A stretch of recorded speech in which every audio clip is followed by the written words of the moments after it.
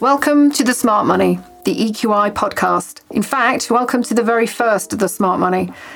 As EQI is aimed at people who like the idea of taking control of their investments, I want to start by finding out more about the reality of self-investing. Just how risky is it? What does it take to be a good self-investor? How much time will I need to commit? And I know we've all read those warning notices. The value of your investment can go down as well as up. So what happens when the market falls? How do I make sure that I won't make mistakes and that I won't waste my hard-earned cash? I'm Vanessa Howard. I don't DIY invest, so I'm going to talk to people who do, as well as people who have worked growing investment portfolios for other people. And I'm going to start with Mark Grotzke. Hello, Mark. Hello. Mark, let's briefly talk about your background. You worked for close to 4 decades, is that right, in financial services? So Yes. Was that managing other people's wealth? How did that work? Yes, man and boy really. So initially I was on the administration side of financial services, but then I moved into an advisor role and spent a number of years doing that before moving into management, which encompasses looking after a number of different advisors, helping them develop their client bases and advise clients on the best way to make their money work for them. Okay, so I just want to say right from the outset, this is not financial advice. Marcus, you're not giving us financial advice, Absolutely are you? What we are doing is I'm here because I'm going to be asking some incredibly basic questions. Because when I spoke to you recently, I thought, wow, that's probably one of the first times that I've understood a lot of the concepts that are really going to matter if you're going to start taking control of your own money, sitting down and going, right, where do I start investing? How do I not make that horrible mistake where I sit there with my £10,000, press one button and it's worth 60. So what I'm going to talk to you about is walking into this with your eyes open, basically. Yeah. So one of the first things, I suppose like a lot of people, we hear all those disclaimers all the time. The value of your money can fall as well as rise. But I've been thinking a lot about risk because I saw a fantastic statistic which said, what do you think is more risky, a snake or a sofa? And in fact, it probably won't surprise you to learn that more people get admitted to the NHS because they've fallen over a sofa than they will have been bitten by an adder. So sometimes we have a quite, perhaps not the right idea when it comes to risk. So I wanted to talk to you about risks in the market. So when you give, at the moment, if you sort of give a company £10,000, you say, right, go and make money for me with my investment. What do those investment managers actually do with people's money? What are they looking for? How do they look at risk? Well, naturally, risk is basically a personal thing. So, a number of people will have different goals and what they're trying to achieve. So, I suppose first there would be an in-depth conversation with what that client is trying to achieve, what timescales they're looking at, and then we would develop a strategy to move their money forward. Now, people with higher risk acceptance might have more of their money in higher risk investments, but people with lower risk expectations would have lower risk investments. Now, the way they achieve that is by diversification, and diversification is basically putting your money across a number of different asset classes. So there's obviously a number of different asset classes. So equities is one. So that's traditional stocks and shares in a company. That's right. Yeah. So okay. and therefore that can go up and down in relation to the company's profits and how that company is perceived. But you've also got things like bonds. Now, bonds is sometimes a confusing term because there's also investment bonds, which are separate types of investment. But when we're talking about bonds with regards to asset classes, what we're talking about is things like corporate bonds and gilts, government stocks. And what that basically means is that you're lending the money to either a company or the government who will pay you back a certain rate of income or interest. And therefore, if you imagine you're investing in a government, you would normally see that as a fairly safe type of investment. However, with regards to both loaning your money to a company or to a government, those tend to be traded when you're looking at investments, and therefore they can still go up and down, but they won't go up and down as much as a equity. Okay, because if it's an equity, I'm basically tying myself to the fortune of that one company. That's right. But then if it's bonds, it's sort of like I'll have to assume that the UK government's going to keep paying. They always have done. They always have done. They always That's have good to know. done. So you would expect that to be a relatively lower risk type of investment. Then you've got things like property, commercial property. You've also got alternative types of investments as well. So there are a number of different asset classes, and what would happen with an individual's investment is that they would be spread across those to mitigate some risk, whilst still trying to achieve a better return than you would get from, say, a normal bank or building society account. Now, it's interesting that you say that, because I think because interest rates have been low, historically low, for a period of time now, lots of people are looking at their cash savings, and it's probably fair to say that they're actually at risk from inflation. Is that right? Absolutely. So if you take into account the current CPI rate, or consumer price index, is about 1.4%. That means that if you're getting less than 1.4% from a building society or bank account, then your money's not growing. So in the long term, you're not going to get the same, that buying power will diminish over the longer term.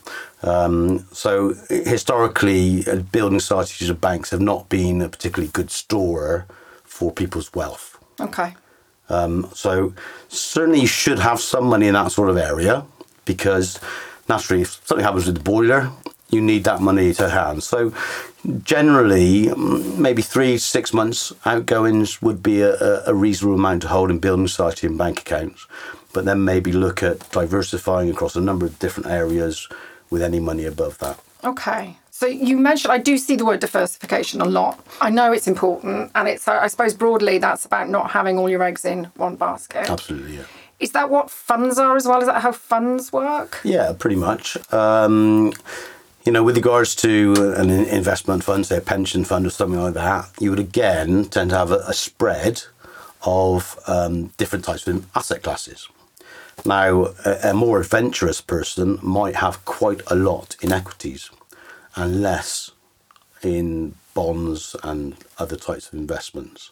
Whereas someone who's perhaps less risk orientated would have more in bonds and less in equities. Now, there was an old adage that you could use your age for that, which is an argument that some people have. So if you're 60, some people think that maybe 60% of your money should be in bonds, like government gilts and corporate bonds, and maybe 40% in equities and other investments. That's open to argument, but certainly that was an old adage that has been used for a number of years. Now, you've brought up age, and that's an important one, because that was something that you opened my eyes to. Because in the past, I have spoken with financial advisors, and of course I've got, money in a pension and ISA. But maybe, I'm going to be completely honest, maybe I didn't fully understand what I was being asked to look at. So when you get presented with that, are you cautious, are you balanced, or are you adventurous? I thought that meant how I feel generally about how I approach anything, which is, I'm going to be honest, probably between balanced and cautious. Yeah. And a lot of people do fall into that sort of middle. A lot of probably do kind of think of themselves that way. But then it was you who kind of went, well, if you've got time on your side, you can actually afford to consider being more adventurous. So is that when this issue, when you mentioned 60, so it's like if I'm 30 and I'm starting to plan for that next 30 years, is that when you think, well, people can look at being more adventurous? Absolutely. So putting it into perspective, really. So you're thinking, well, I've got 30 years to make my money grow. Now, you can look historically, and you can see that investments in the stock market over the last 30 years have done exceptionally well. And provided much better returns than, say, deposit-based accounts. Now, no one knows what the future holds, but you would think that if you've got enough time to let that money move forward with the economy, with stocks and shares, then you will expect a better return and a better hedge against inflation than you would do by just leaving it in a deposit-based account. Now, not to say that I didn't believe you, Mark, but I went away and I had to look historically just at that, because what I suppose it's probably not that surprising is that over time, and again, we as we always have to say, we do have to qualify this. This is history. That does not mean that's a blueprint for the future. However, over time, I did look up exactly that, some adventurous funds, how they performed. They did come out on top after time, but you do see the dips. You do see the road is rockier. Do you think that's kind of commonplace? Absolutely. So you will see bigger peaks and bigger troughs by being more adventurous. Right. Now, just thinking about that idea of troughs. Okay. So again, you're there, you're making a decision what to do with your money. Of course, you want it to outperform what you're probably going to get from an ordinary savings account. But there are going to be there days in the market. There are going to be those days, those wobble days that make it onto the mainstream news, where there's been a 2% crash, 3%, even perhaps even more. Is that necessarily a bad thing on that day? Or is that an opportunity if you have an idea in mind of maybe a company that you value or you think is doing well? Are bad days always a bad thing for investors? No, not at all. Because sometimes just market sentiment will see a share fall in price, and that could be a buying opportunity. So absolutely, it could be a buying opportunity. And I think you just got to get it into perspective that 1 or 2% fall isn't that big in the scheme of things. And if you can get it straight in your mind that you're looking for a return over the next 30 years, say, and you're talking decades, then certainly you can live with the ups and downs of a market.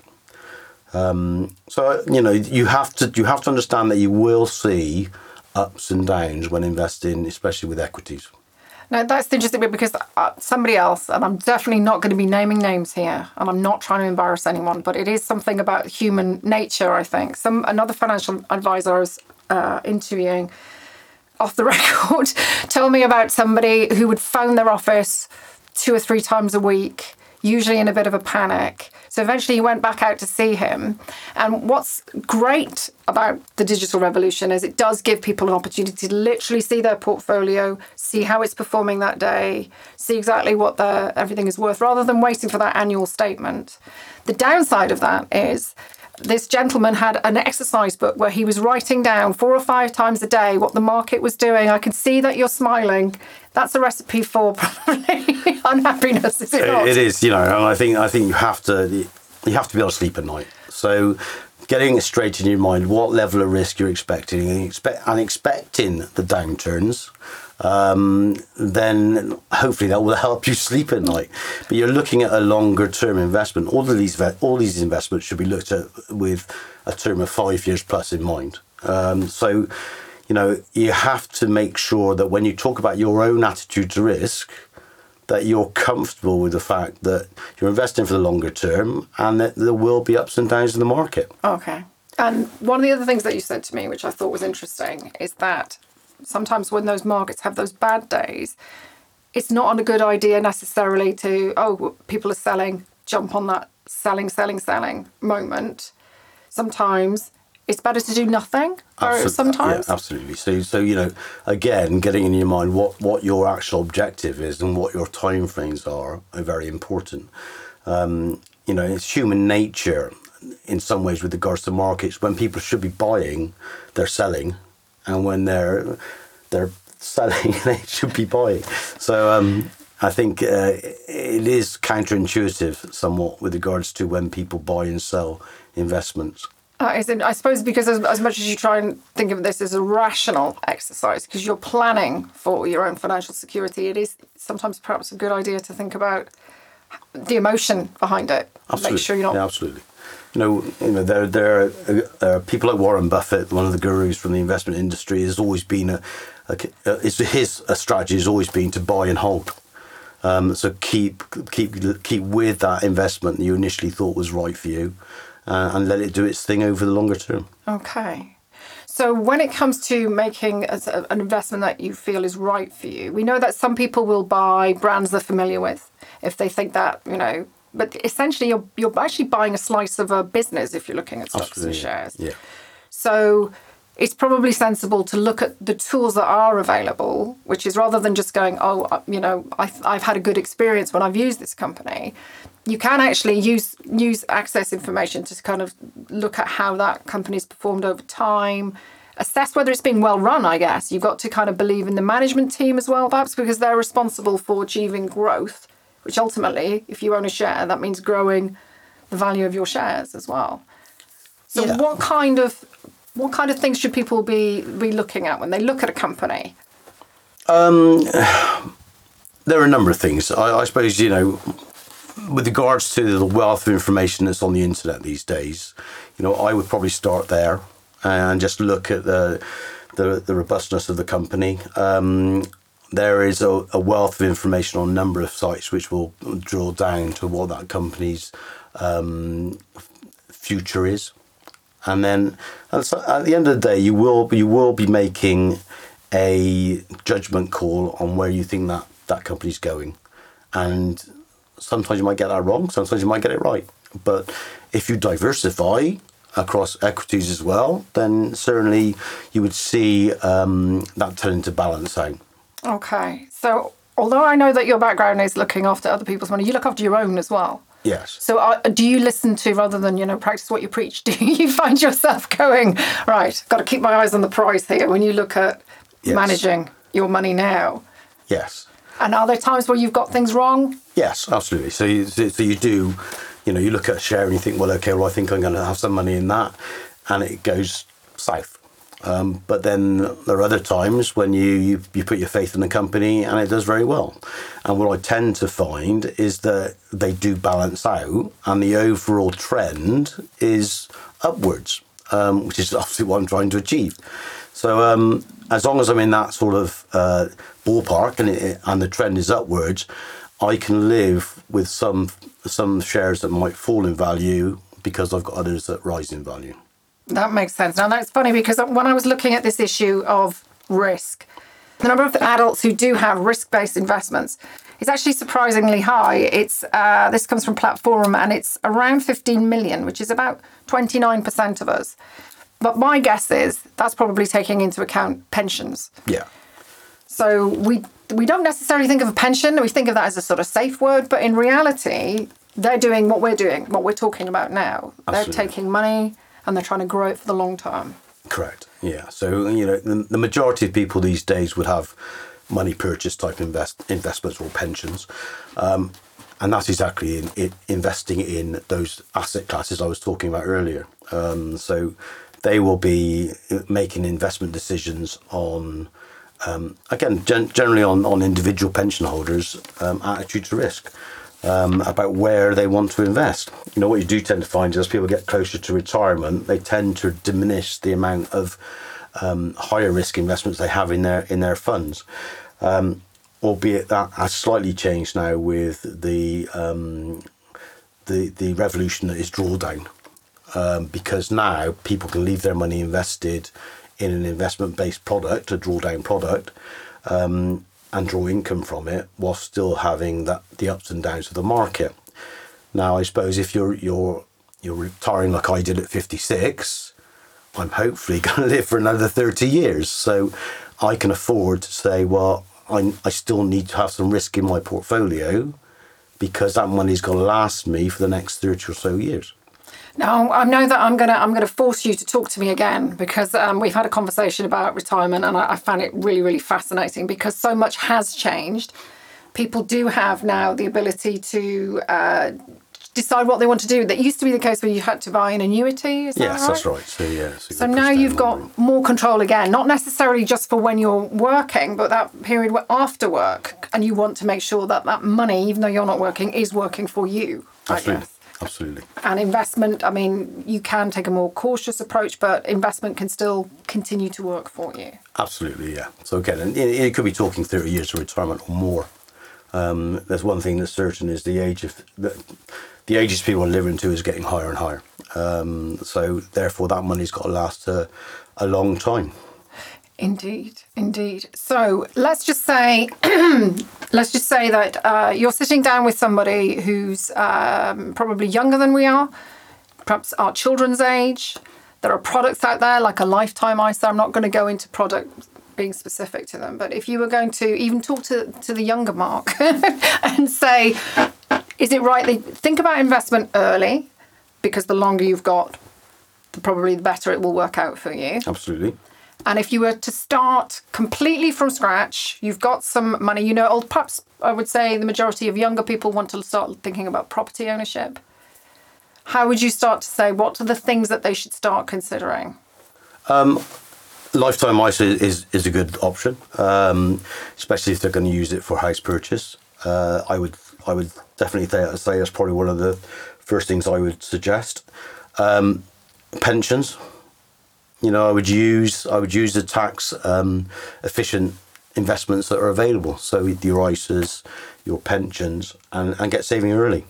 You know, the more you put in early on, the more that money's got time to grow, and therefore the more beneficial it will be to you when you finally do take that money out, either to buy a property or to utilise it to pay for your retirement.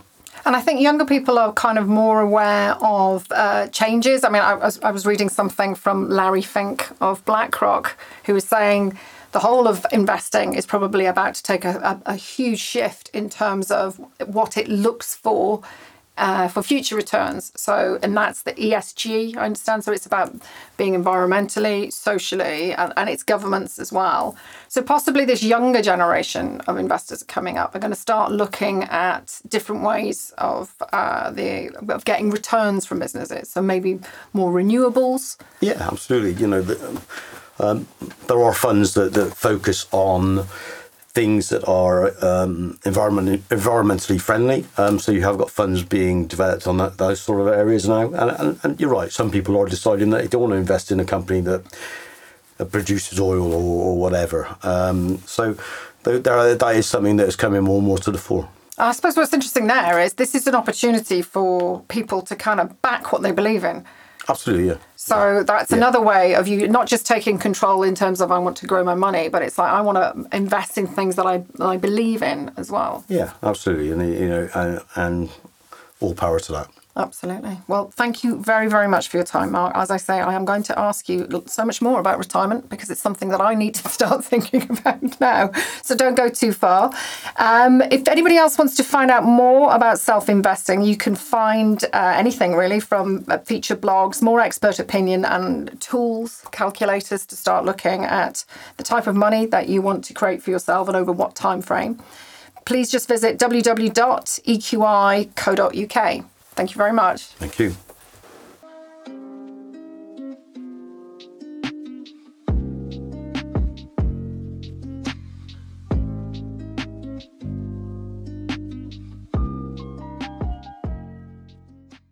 The views expressed in the Smart Money are personal opinions and not advice or recommendations from EQI. The value of investments can fall as well as rise. Any income from this is not guaranteed, and you may get back less than you invested. Past performance is not a guide to future performance. EQI is a trading name of Equinity Financial Services Limited. Equinity Financial Services Limited does not provide financial advice. If you are in any doubt as to the risk or suitability of an investment or product, you should seek advice from an independent financial advisor.